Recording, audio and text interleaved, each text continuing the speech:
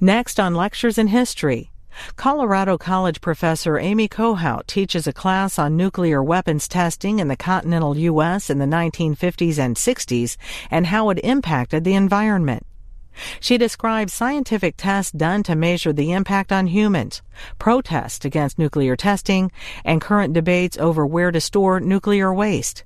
Her class is about an hour.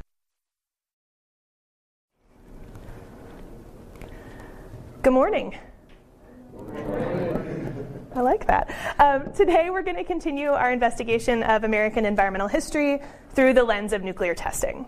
So yesterday, of course, we had our first conversation about Rebecca Solnit's Savage Dreams, A Journey into the Hidden Wars of the American West, which has this really interesting structure that's not at all chronological. And I'm really pleased with the amount of ground we covered during our discussion of the first half of her project, which is loosely centered on the Nevada test site, but moves back and forth to also engage things like indigenous homelands, the study of physics before and after World War II, the history of the test site itself, as well as anti-nuclear activism in the 80s and early 90s. So today I'm going to go back over part of what Solnit explores, as well as try to give you a little more depth and context for what we might call one of Solnit's lines of convergence. We're going to look at mid-20th century citizen science projects, draw on what we've been studying about aesthetics and environmental history to examine different framings of the Nevada test site, and close by thinking about questions of risk and scale in our contemporary moment. But first, by way of getting us into the proper mindset, I wanted to introduce you to Bert the Turtle, on the off chance that you haven't met him before.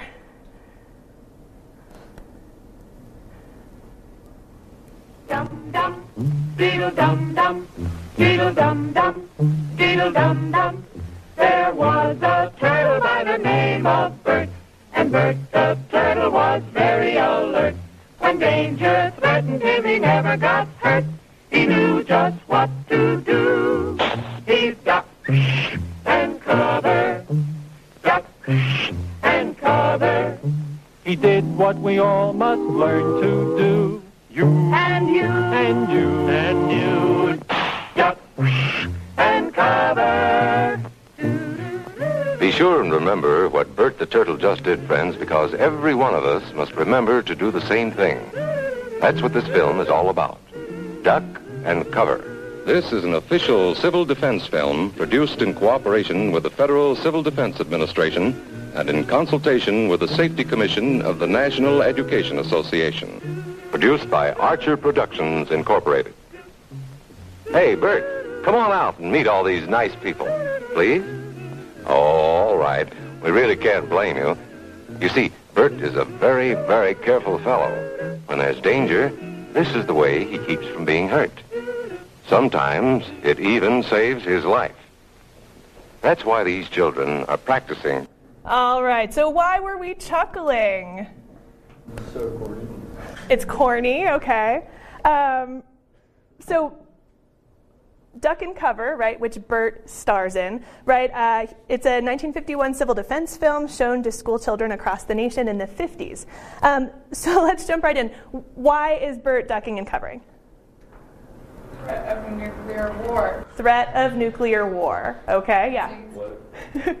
It seems a pretty ineffectual strategy to me, but fair enough. You know, I'm on the outside. Maybe his shell is very sturdy. What year? So this is a 1951 film. Okay. Yeah. Any other observations about Bert? What he's doing? Where the danger is?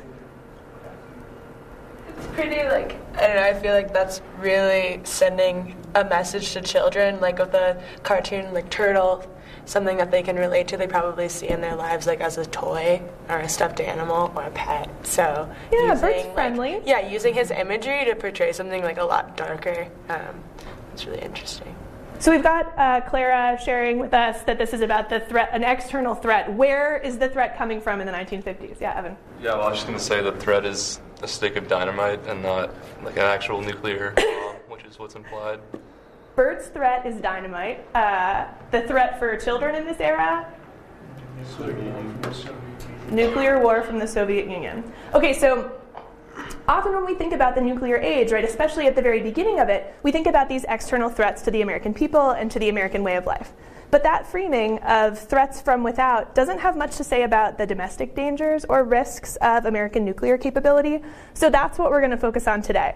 I'm going to offer you a couple of examples that center on concerns about American nuclear projects, and it's my hope that by looking at each of these cases in turn, we'll be able to think together about some of the larger questions that shape the ways Americans understood their relationships with their environments, their government, and with science during the Cold War.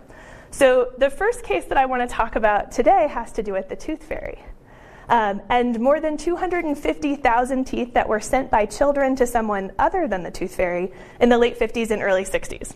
So my story begins in 1958 when a Danish scientist wrote an article that suggested that there could be a way to study the radiation absorbed by the human body, which had been a bit of a puzzle. Bone samples had been one of the ways that scientists have been thinking about measuring the uptake of strontium-90, which is a radioactive isotope that behaves a lot like calcium. But bone samples are sort of hard to get, as you might imagine.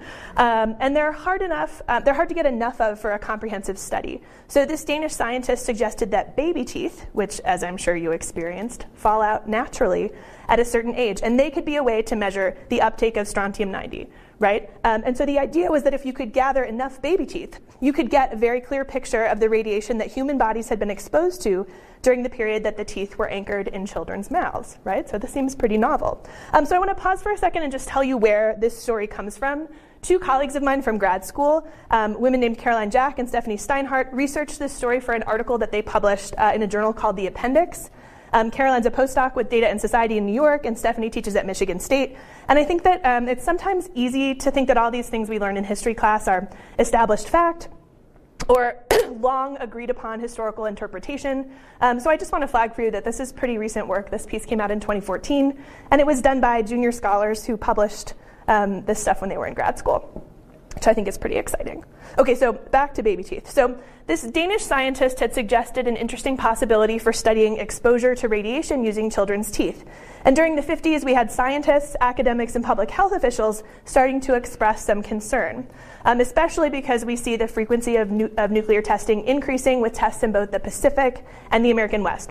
So concerns had already been raised about the relationship between food and fallout. And as you can see, this is a sort of representation of the St. Louis milk shed. And the U.S. Public Health Service started a study in what they called 5 different milk sheds to look at the concentration of strontium-90 in milk.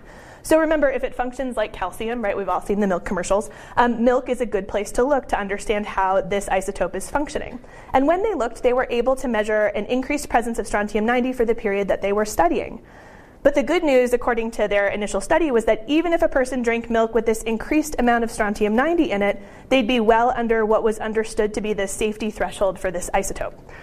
So here's where it gets interesting. Despite these findings, some people were questioning the way that the government was conceptualizing risk, especially as it related to fallout and exposure to radiation.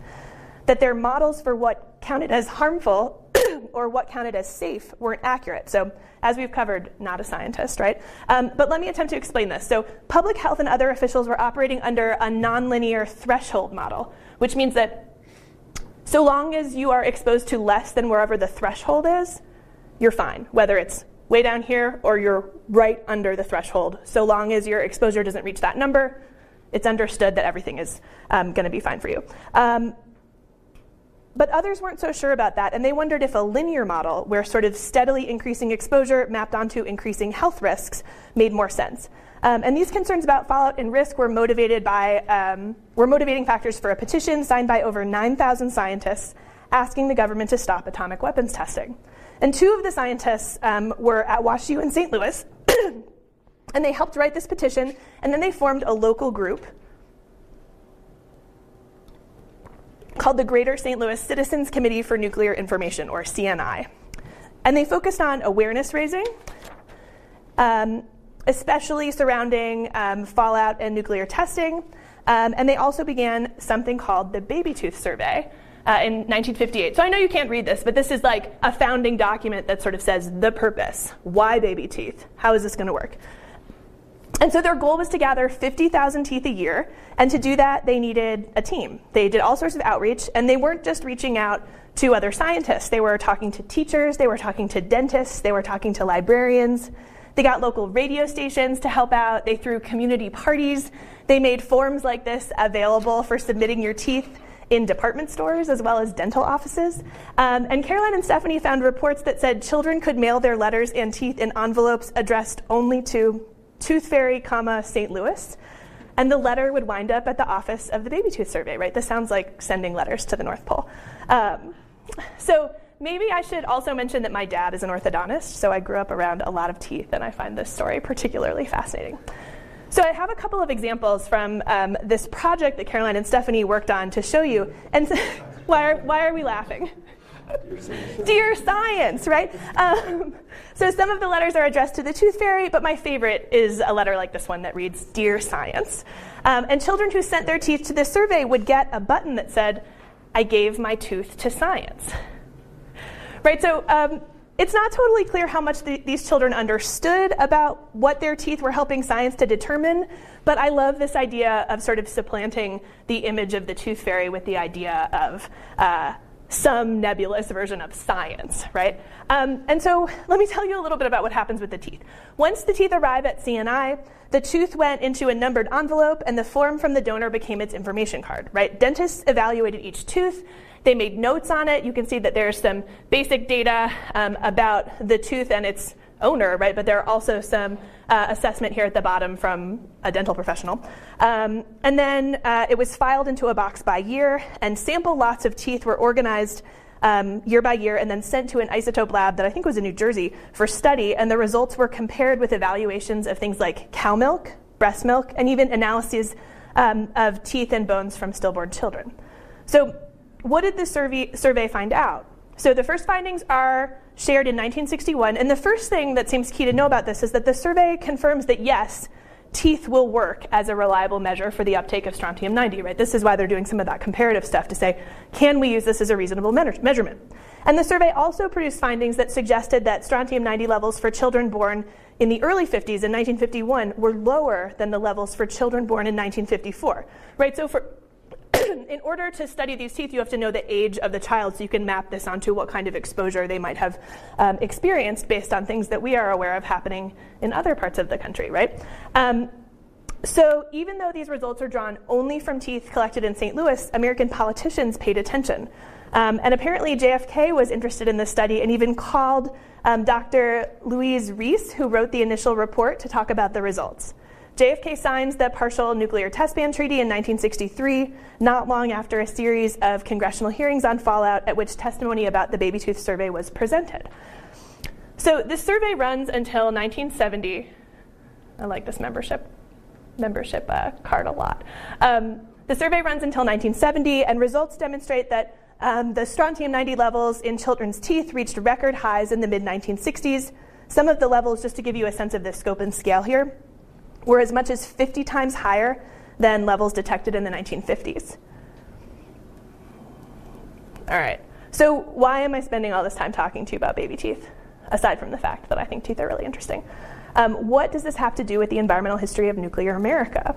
Well, for starters, this story isn't the story we typically tell about nuclear fear. Often we're focused on external threats, on destruction coming from without, on the fallout we might be exposed to after an enemy attack, right? But this is an example where the danger is coming from inside the house, right? And here, this is one of my favorite points that Caroline and Stephanie make in their analysis of the Baby Tooth Survey, and it's that fallout is ordinary. It gets into children's bodies as parts of their daily lives. It isn't the result of exposure that comes from nuclear war. It's part of what it means to live in the modern world, right? It comes from just testing. And I wonder, maybe those of you in the front have a better angle on the image at the top of this sort of magazine coverage of the survey, but there's a figure here sort of bathed in light next to this sleeping child in a bed. And can anybody who's closer to the image sort of see what's going on here? Looks like a scientist, and it looks like he has a tooth and then he left money or like what used to be a button under the child's pillow, like a tooth fairy. So he looks like a scientist. Does he have some features that are not normally expected a scientist? He's got wings, right? So we've got not just the replacement of the tooth fairy by scientists, but we have this like combination image, right? That somehow the work that this scientist tooth fairy is doing, can replace that role in children's imaginations in St. Louis. I find this totally fascinating and also a little bit charming. So I want us to hold on to this idea of sort of followed as ordinary as testing itself, rather than the fear of sort of threats from without, being a really important factor for sort of understanding the relationship between bodies and landscapes and governments and science, right, in this period. And I want to sort of shift gears to a second case, right, and trace that radiation backwards from St. Louis, from the milk shed, from the baby tooth survey, to the site of nuclear testing within the Mountain West, right? The Nevada test site, where 928 tests are conducted during the period 1951 to 1992. So Rebecca Solnit, right, who you've been reading, tells us the history of the Nevada test site, a 1,350 square mile chunk of Nevada, part of the Nellis Air Force Range. But I thought it might be useful for us to review this briefly, since she sort of breaks it up across that first chapter of the book and then sort of returns to it regularly across that whole chunk of 200 pages you read over the weekend. So the land that becomes Nellis Air Force Range is removed from the public domain in 1941. The test site gets established in 1951, and we get the first nuclear test occurring there that January. In 2010, the Nevada test site is actually renamed the Nevada National Security Site, which has the acronym N2S2, which the government said more accurately reflected the site's current mission. And as we sort of think our way through sort of the evolution of the history of both atmospheric and underground testing, right, thinking about how that sort of mission changes, I think is going to be something we'll be paying attention to. So that's one story we could tell to sort of trace the provenance of the land that becomes the test site. But Solnit is all about looking at competing arguments and competing narratives and competing stories, right? So she also tells us, or offers us another framing, right? She tells us a different story. And it's one that goes back far earlier and looks at Nevada as New Segovia, the Western Shoshone name for their homeland, which maps onto the land of the Nevada test site. So I know that both of these images are abstract in different ways, but that big sort of yellow swath, right? This is Western Shoshone homeland, and can you see where the test site's located? Sort of right in the lower third on the Nevada side. Yeah? Okay, cool. Okay, so Solnit goes back to the Treaty of Guadalupe Hidalgo, which ends the Mexican-American War, and which honored sort of prior ownership, which you read about. The Treaty of Ruby Valley in 1863 is signed between the United States and the Western Shoshone, but the terms aren't honored. The Western Shoshone never sold their land, they were never conquered in battle, and many Western Shoshone people continued the work of resistance and survivance in the face of broken treaties and promises. A resistance that ends up involving many Western Shoshone activists in anti-nuclear efforts, as well as in legal battles over their land claims. So, as we talked about in one of our small group discussions yesterday, the Indian Claims Commission did determine that Western Shoshone lands had been taken from them. How did they describe that process? Do you guys remember? An encroachment? Yeah, gradual encroachment was what the Indian Claims Commission determined as a result of U.S. settlement. And they determined that the Western Shoshone should receive the 1872 price for that land, which we talked about a little bit yesterday. But some Western Shoshone people insisted that the land had never been sold and that they shouldn't be forced to take payment.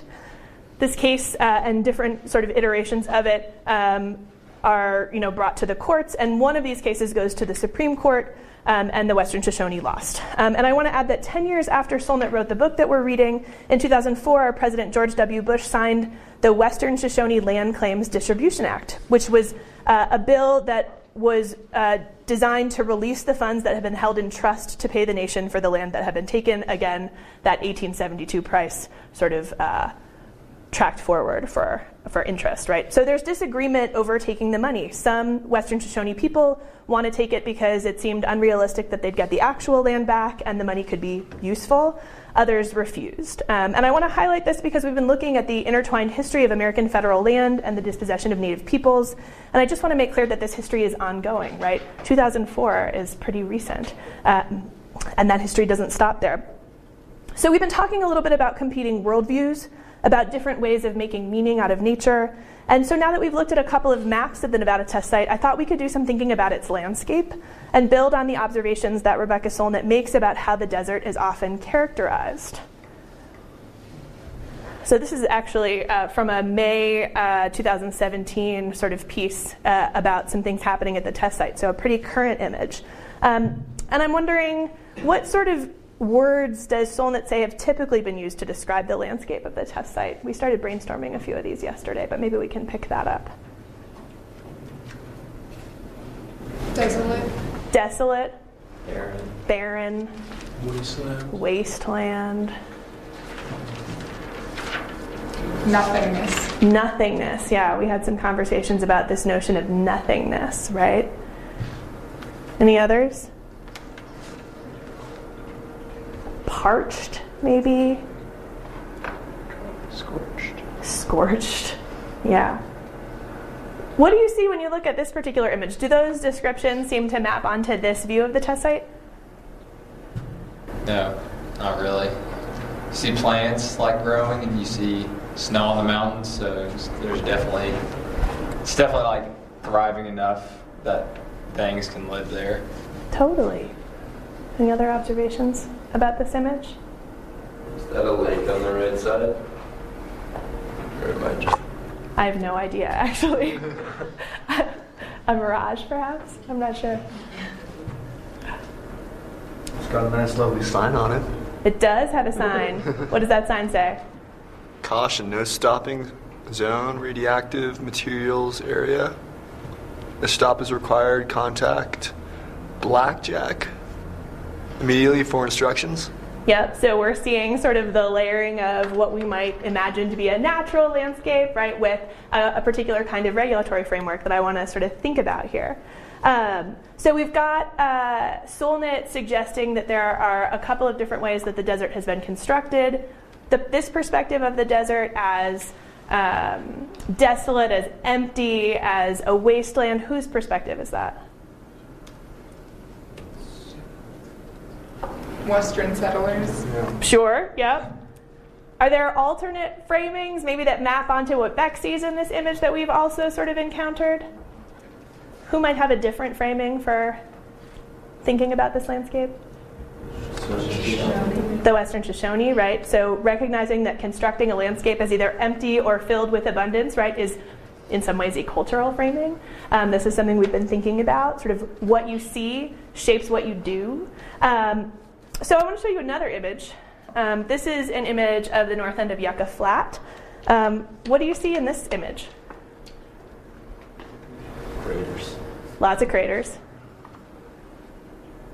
Is that snow or nuclear fallout? I think neither. I think dust is perhaps, and maybe we're seeing the brightness of the light, but the question is instructive, right?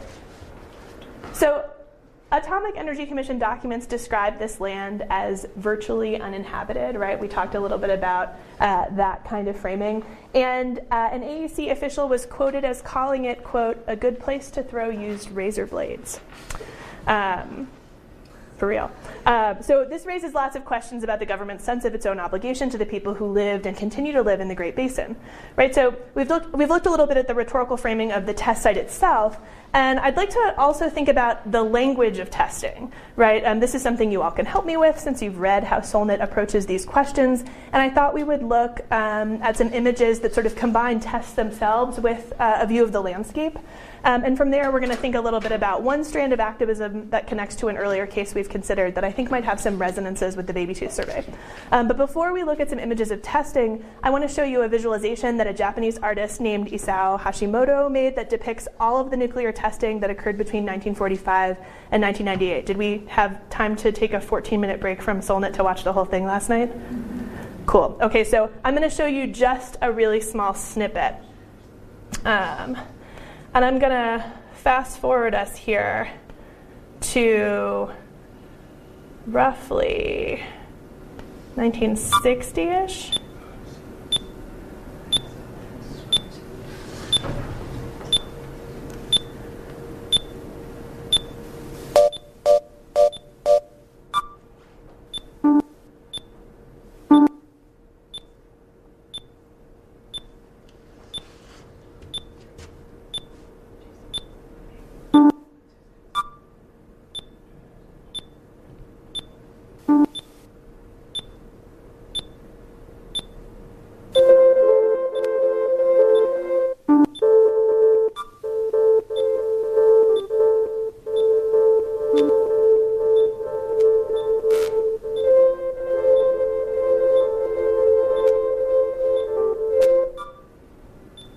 right, so that's just what, 2 years and a couple of months worth of a process we've been thinking about as stretching across a much broader period of time.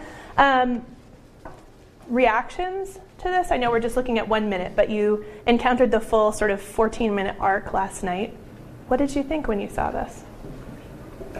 I thought it was pretty interesting how, as soon as one kind of started, then you would get the feedback on the other side of the world, and then it would be kind of like a competition to see who can do more testing and progress further. Yeah, this is not happening in isolation. There's a conversation happening here. Yeah, Ben. I was also curious about, I think Great Britain had done nuclear testing in Nevada, and I was wondering what the deal was with that. Yeah, there are a couple of sort of outliers, right? And there are some really detailed lists of sort of the purposes for each series and then each detonation within a series, and some of them are sort of collaborative investigations. I can point you to more on that if you want to know. Yeah, Charlie.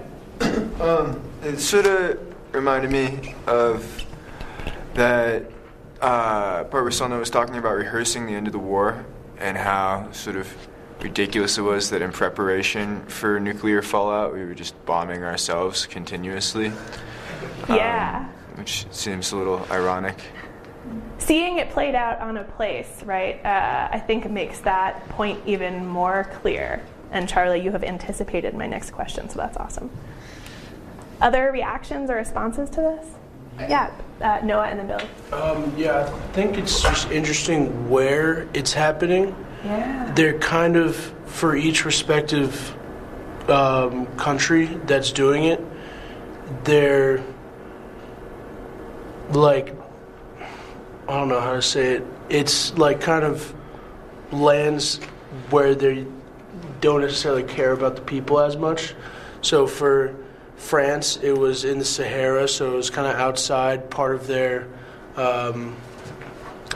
African empire, or what was their African empire. For the USSR, it was in, I think, Kazakhstan. So away from their center of the population, and then for us, it's in the middle of the desert in Nevada. Yeah, and where else is it for us?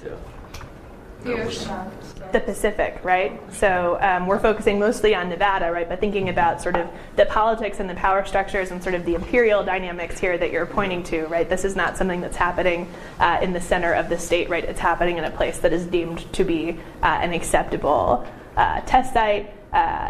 We have Solnit, when we're thinking about the MX missile project, right, talking about the acceptability of the Great Basin as a national sacrifice zone, right? So thinking about the politics of what gets to happen in what spaces seems really important here. Other observations or reactions to this film? Yeah, Mike. I thought it was interesting that there are, at least for the United States and for the USSR at this point, more than one location where they're testing, and it kind of, to Noah's point, why there are so many sites that we want to get ready and test all of these bombs, hundreds and hundreds of bombs, and so that is just interesting to me. Why are there more than one test site, and what does that say about the frequency of the testing that's happening, and then why we have so many. Yeah, maybe it says something about what the tests are for. Right. And that's something I hope we'll think a little bit more about. Yeah, I thought the intimidation tactics were very plain and sort of how they were very responsorial detonations. But I actually was really taken with the idea of scale and how striking it was to have the bombs on Hiroshima and Nagasaki just put in this line of succession where all of a sudden all the little bleeps on the screen are just proliferating out of control.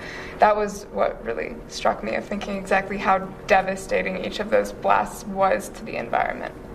Yeah, so this speaks to this broader question of narrative that we've been thinking about, right? If we think about bombs that are deployed in a military context in isolation, right, we have a particular narrative. But when we position those in a long arc of tests, right, that are functionally, right, Charlie used Solnit's phrasing of sort of rehearsing the end of the world, how does that change our understanding of what's going on here? And so can we talk a little bit more about that word test that is used here? I mean, Solnit has a particular reading or interpretation of why she doesn't like that word, why she picks rehearsal, but I wonder if we can sort of work that out a little bit more. Yeah, Evan. Well, just a clarification on the video. Is it true? I think it shows there's only one test that happens before the bombs dropped in Japan, and then all the other tests occur after. Yeah. So that first test is when or where? New Mexico, right? That's the Trinity test, right? And yeah, so thinking again about that narrative and sort of what the story looks like depending on where we start it and stop it, it's really powerful. So what about this word test?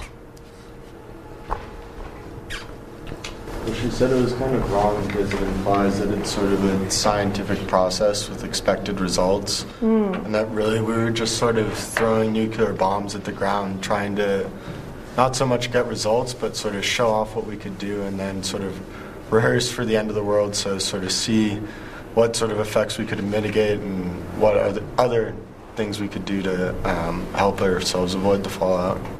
Yeah, so this isn't just about seeing if they work, right? There are a lot of other questions that people have. And this idea of like rehearsing implies a kind of performance, right? Which a couple of you have sort of mentioned, right? That there are a lot of different sort of motivations perhaps that are tangled together in terms of what the impact, both sort of materially on the landscape, but also on the sort of global political scale, right? Yeah, Ben. It's just like Bert the Turtle. It's just like Bert the Turtle. How is it just like Bert the Turtle? Just having all the kids rehearse for ducking and covering when the bombs come inevitably in all the rest of the U.S. So a really different kind of rehearsal. Yeah. Yeah, that's a fascinating connection. Yeah, Sam. Yeah, I heard a quote where it says, "For rehearsal may lack an audience, but contains all the actions and actors." Is that really interesting? And that, like, just because people, like, the majority of people in the United States may not really be, like, aware of what's going on doesn't mean that there's not still, like, victims of that testing. Yeah, so thinking a little bit about the material impacts of this thing that maybe feels a little bit more like an idea until you sort of see it played out on a landscape. Yeah, I really appreciate that. This idea that a test is still what Solnit calls a full-scale explosion in the real world, and how to sort of make sense of that. So in terms of thinking about this as a rehearsal or as a performance, right, I do want to note that there are lots of times when people are invited to see these tests. And I'm going to get back to my slideshow here so I can show you. Oh, first, I want to show you, this is a modified sort of USGS map that just sort of shows where, more specifically mapped onto sort of the layout of the test site, these tests are happening, right in that Isao Hashimoto visualization, right? It's hard to see sort of where in Nevada. You just get a sense that it's Nevada. But I'm happy to put this up on our Canvas site if you want to look in more detail sort of at these clusters. But then I wanted to sort of show you that folks are invited to look, right? So sometimes these are other military officials, sometimes these are reporters, and you can certainly fall into an internet hole looking at all of the images of other people looking at tests. And in some ways, this sort of feeds nicely into this conversation we've been having over the course of our class about this notion of the sublime, right? We've been thinking with the sublime for a while now, and last week we sort of built on our sense of sort of sublime natural landscapes by thinking about this notion of the technological sublime, right? This is something that a historian of science and technology named David Nye has talked about. So of course, the sublime that we began with, right, is a sublime that comes from, sort of romanticism. It helps to reframe dramatic, powerful, intense landscapes from sort of scary to awe-inspiring, try to think about that space between I don't want to be anywhere near that, to this creates a feeling of sort of terribleness and awe and power that I do want to encounter. So when we think of the sublime, we think of the scale of the Grand Canyon. We might think of the enormity and the power of Niagara Falls, maybe the view from the top of a Colorado 14er, right? And we might not use that word sublime to describe that feeling as much anymore, but these cultural framings of sort of the literal awesomeness of nature are still with us. Right, and so last week when we were thinking a little bit about the early 20th century, we considered this notion of the sublime or the technological sublime in the context of the Hoover Dam, right? Thinking about these great feats of American engineering, this human-made structure that's worth marveling at. And this is an idea that folks have also applied to viewing a nuclear test.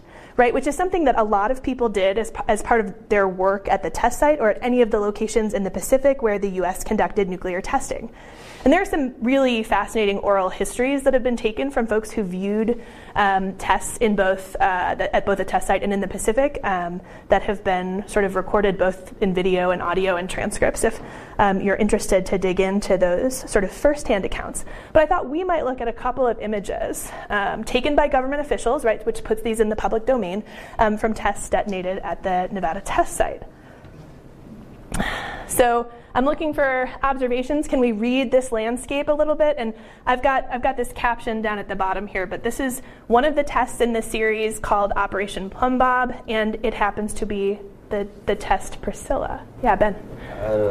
I noticed something about the last slide. All right, give it to us. That it says Nevada Proving Ground on the sign, which I just kind of thought was a more accurate reflection on like kind of a rehearsal than like N2S2 or like test site, just kind of to map more like kind of those the idea behind rehearsal kind of more accurately onto the area. For sure, right? And thinking about naming and what sorts of labels get placed onto landscapes is something we've been talking through as well. And the Nevada Proving Ground, this is actually the name that sort of predates the test site, right? So thinking about that relationship between proving and performance is really interesting. Thanks for that, Ben. All right, talk to me about Priscilla. What do you see here? Yeah, Micah. I mean, it just dwarfs completely the mountains in the background, and compared to like a lot of the other photos, especially the paintings that we were looking at last week, where you have sort of the natural landscape dwarfing the human aspect of it. It's the opposite of this now. I think that really speaks to what we were just talking about with the technological sublime and just like the domination completely of nature. Totally. With something like this. Yeah. That inversion of scale is so fascinating, right? What else? It's incredibly bright too compared to the background. I mean, I'm not sure if it's at night during the day, but I mean, it's so much brighter than either the sun or the darkness around it. Yeah, we've been thinking about the role of light in some of those early American landscape paintings too, right? Yeah, Henry. Solnit said that was a particularly dirty bomb. What does that mean? So that's a good question. I don't have handy how many kilotons of an explosion this is, right? But in terms of thinking about weather conditions, thinking about the height of the explosion, these are variables that people are playing with a lot as they're thinking about the relative effectiveness or impact of these different detonations. And so it's my sense that changing those variables changes the reach of something like this. Oh yeah, go ahead. Yeah, I remember that same passage about how dirty Priscilla was and that it affected a lot of the communities around it and even hundreds of miles away. And that sort of just brings to mind the idea of how sublimity changes as soon as it's technological, because in the romantic sense, it's like the threat and the violence and the terror were all episodic and they were all part of that moment. But here, the danger associated with the atomic bomb doesn't just die away in the moment of awe, it continues afterwards. Yeah. Generations and hundreds of thousands of years. So I thought that was interesting. This makes me think a little bit about sort of these ideas of visibility and invisibility. Do you need to be able to see the sublime, right? In what ways does it change in sort of an aesthetic framing if we're also talking about the invisible, right? Yeah, Jake. They talk a lot about it on page 19 in Solnit, but this is also the one where they did the testing on pigs, and there was a huge outcry over that because they died sort of very needlessly and very painfully, and it suddenly brought all these ethical questions about nuclear testing and whether or not we should continue doing it, or at least on live animals or live beings. For sure. Yeah, and Jake, you can be my volunteer or someone else can be my volunteer. I'm glad you pointed us to page 19 because here we get one of those firsthand accounts. Marine Lieutenant Thomas Saffer offers a description of what it felt like to witness Priscilla, and I'm wondering if I can have a volunteer to read that description. Someone with a big loud voice. Noah, awesome. All right, give us 1 second here. A thunderous rumble like the sound of thousands of stampeding cattle passed directly overhead. pounding the trench line. Accompanying the roar was an intense pressure that pushed me downward. The shock wave was traveling at nearly 400 miles per hour, pushed toward us by the immense energy of the explosion. The earth began to gyrate violently, and I could not control my body. Overcome by fear, I opened my eyes. I saw that I was being showered with dust, dirt, rocks, and debris so thick that I could not see 4 feet in front of me. A light many times brighter than the sun penetrated the thick dust, and I imagined that some evil force was attempting to swallow my body and soul. The metallic taste in my mouth was foul and would not go away. Thanks, Noah. So does that sound like a sublime encounter? It's powerful, it's terrible, right? It's there's this sort of dynamic of scale we've been thinking about. And this is one of many sort of accounts of sort of the witnessing of something like this. I want to show you another example. So this is Priscilla. What do you see here? Looks like the ground is on fire. It does sort of look like that. I think it's not on fire, No, as I'm looking at, but it looks like that. It's so bright again. The lieutenant was talking about how much brighter the bomb was in the sun, and you can again sort of see that across the ground and even in the cloud a little bit. For sure. It's a spectator event, presumably with civilians. I see some women on the side. Yeah, sitting on benches, right? I'm just sort of leaning over here to look here. Yeah. There's a bunch of those benches, and they also seem dangerously close with no protection at all. And I know she kind of talked about how vast the landscape is compared to what it looks like, but it still seems like they should probably be farther back than they are.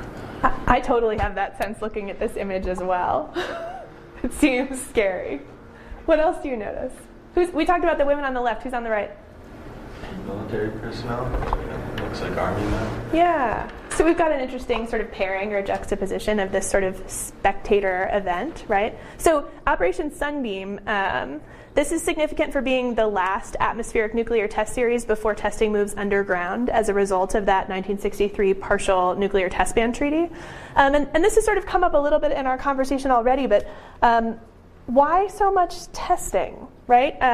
There are a lot of people who see this process as necessary in this period, right, for science and also for politics, right, if we're thinking about a Cold War context. And I want to highlight that testing isn't just seeing if something works, right? When you think that's what testing's for, it just seems overwhelming to look at that visualization. There are a lot of scientists as well as military and government actors who want to know how things work and understand these bombs' specific impact on different kinds of materials and contexts.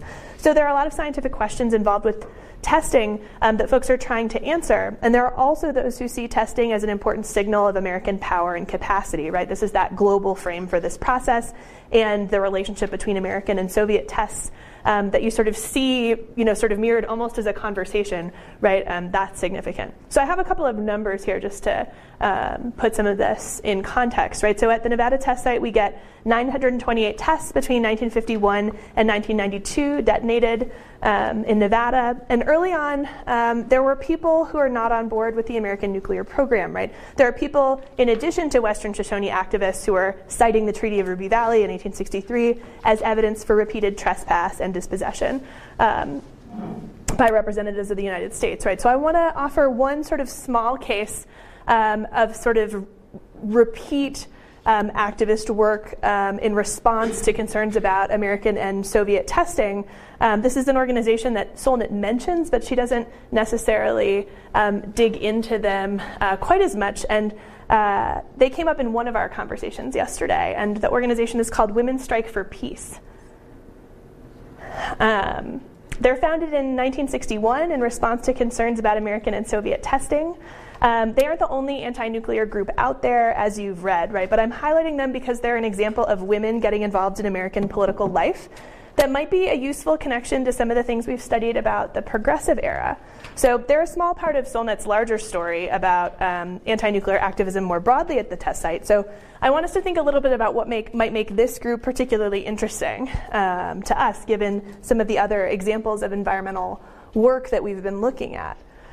So Women Strike for Peace is an organization that's both traditional and radical, right? They're traditional in that they drew on ideas that connected women to nature, that positioned women as morally obligated to speak up about things that endangered themselves and endangered their children. Does this sound familiar?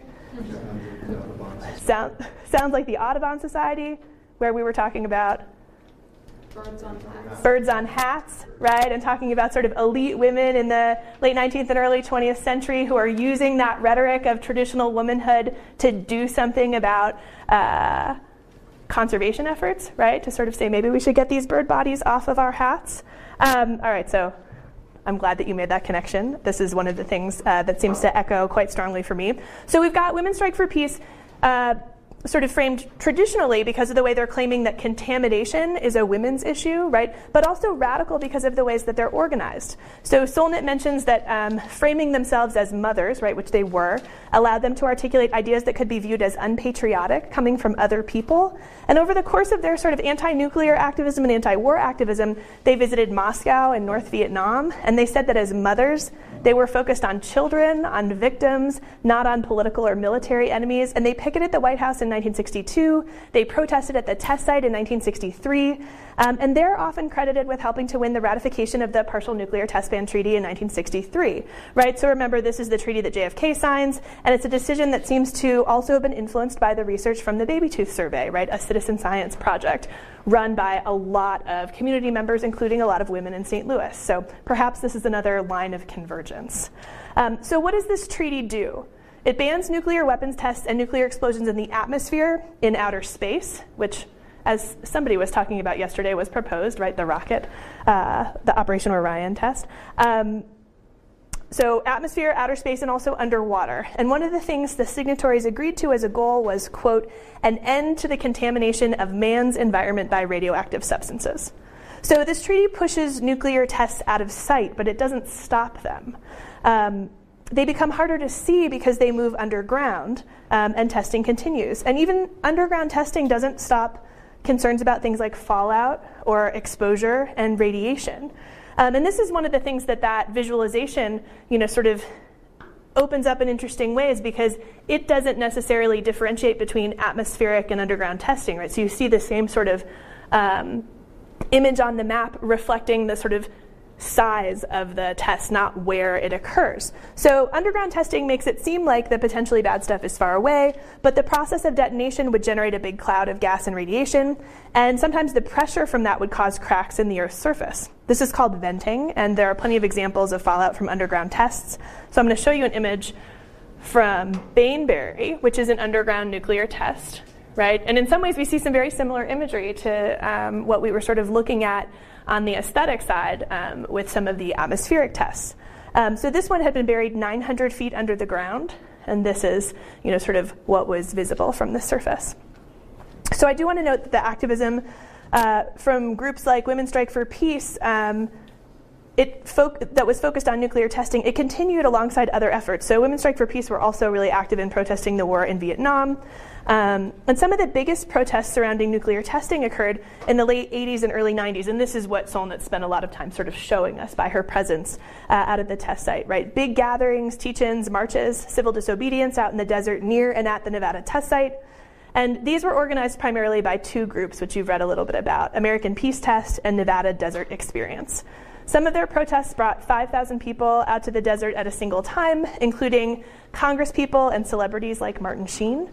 There were participants from veterans groups, native rights groups, peace activists, anarchists, scientists, international activists, and of course these are the protest summers that Solnit writes about in her book. And here's just a 1987 LA Times image of sort of the scale of one of these protests.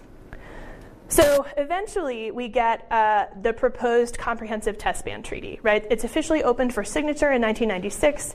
It's not yet ratified, but the goal is to have a legally binding ban. And the United States has signed this treaty, but it hasn't ratified the Comprehensive Test Ban Treaty yet. And some of you might have encountered a few people gathering signatures outside of Warner on Friday for a petition in support of U.S. ratification of this treaty. So I mention this only to highlight that this history, some of which is so easy to think about, is really far away from us, right? Especially when you see images of Bert the Turtle or watch clips of school children ducking and covering under their desks, right? Like this is actually still with us in a lot of important ways, and that might be a good way to transition to my sort of third story or case, which is the debate over what to do with nuclear waste from both military and civilian energy projects. Anybody know what that is? I mean, there is a small caption, so it helps. It's Yucca Mountain.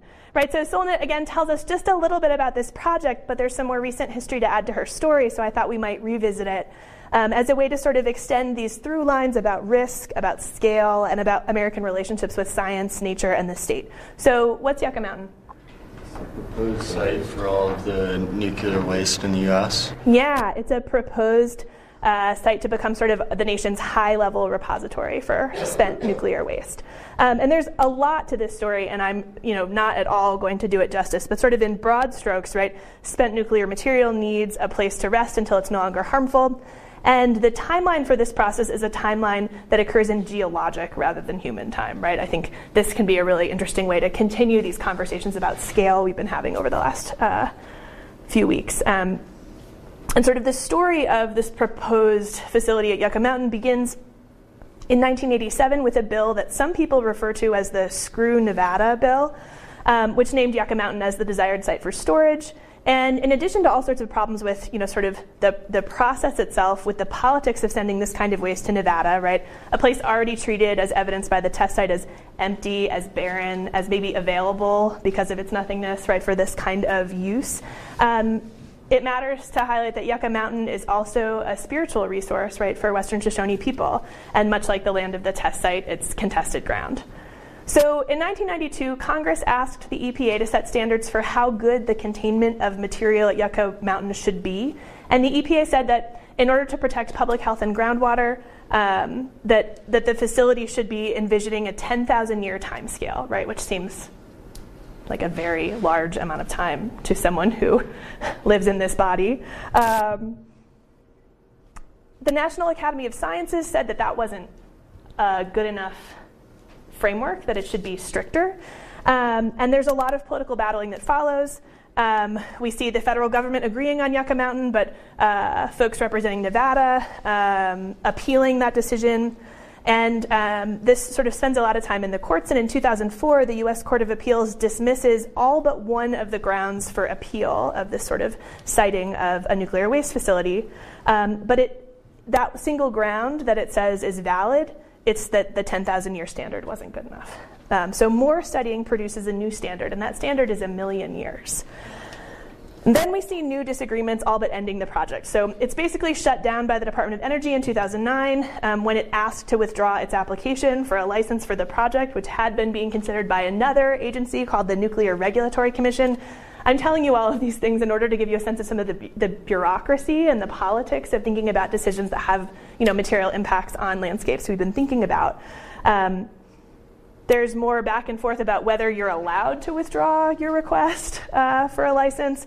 And then in January 2013, we see a report outlining a brand new timeline to identify a new site and to have it operational by 2048. So as of a couple of years ago, it didn't seem like Yucca Mountain was on the table. But then in 2014, the Nuclear Regulatory Commission releases another sort of volume in this sort of growing series that's basically a big safety report about Yucca Mountain. And they conclude that Yucca Mountain, as proposed, would or potentially could meet this new 1 million year standard. And that's, of course, only the first part of the process, and there are plenty of actors who continue to oppose the project. But we've seen new developments just this year. So over the summer, the Energy and Commerce Committee in the House of Representatives voted to proceed with a bill that would move the Yucca Mountain project further along. And part of these conversations were also about interim storage, right, which is necessary as we continue to work to devise appropriate and, I'd hope, equitable ways to store the spent material we already have. So this question of how and where to store and secure spent nuclear material is certainly scientific, but it's also political, right? And this is something that we've seen recur in our discussions about environmental history, right? All this non-environmental stuff shapes how we navigate environmental challenges. And the history of nuclear America is deeply tangled up with American environmental history, right, in far more ways than I could ever imagine covering in a single lecture. So today we talked about the baby tooth survey, we talked about testing itself, and we talked about ideas concerning the containment of American nuclear waste, right, which are 3 examples all connected to a very particular place and landscape, right, the Nevada test site. In order to help us keep thinking about the significance of narrative framing for the kinds of stories we choose to tell about the past and the present. Focusing on baby teeth, right, instead of Bert the turtle to examine risk in a nuclear age foregrounds maybe a different set of actors or concerns. The same could be said of the history of the test site. If we center our story on the tests themselves, what do we see that we might not see if our only focus was on Cold War diplomacy and brinksmanship? And the evolving story of Yucca Mountain, which we talked about really only briefly, right, brings us back to this question of the scale of our stories, right? Is this a story about 30 years of politics, or about 10,000 years of containment, or 1,000,000 years of imagined risk or safety? All of these stories offer a window onto nuclear America, onto ideas about contested spaces and their uses, about risk and safety, and about the sometimes hard to see connections between people and the natural world. So I'm going to stop there. But when we pick up tomorrow, we're going to return to what we might imagine to be the more traditional territory of American environmental history, right? You're reading an excerpt from Rachel Carson's Silent Spring. You're looking at the text of the Wilderness Act of 1964. And we're going to talk a little bit about sort of the growing science of ecology in the middle of the 20th century. And I'm going to ask you to try to put that history in conversation with today's material, especially this idea of baby teeth and risk, as a way to keep examining which stories, right, which histories, whose stories and whose histories, perhaps, we draw on to examine this interconnected history of bodies, of landscapes, and American relationships with nature. So I will see you tomorrow.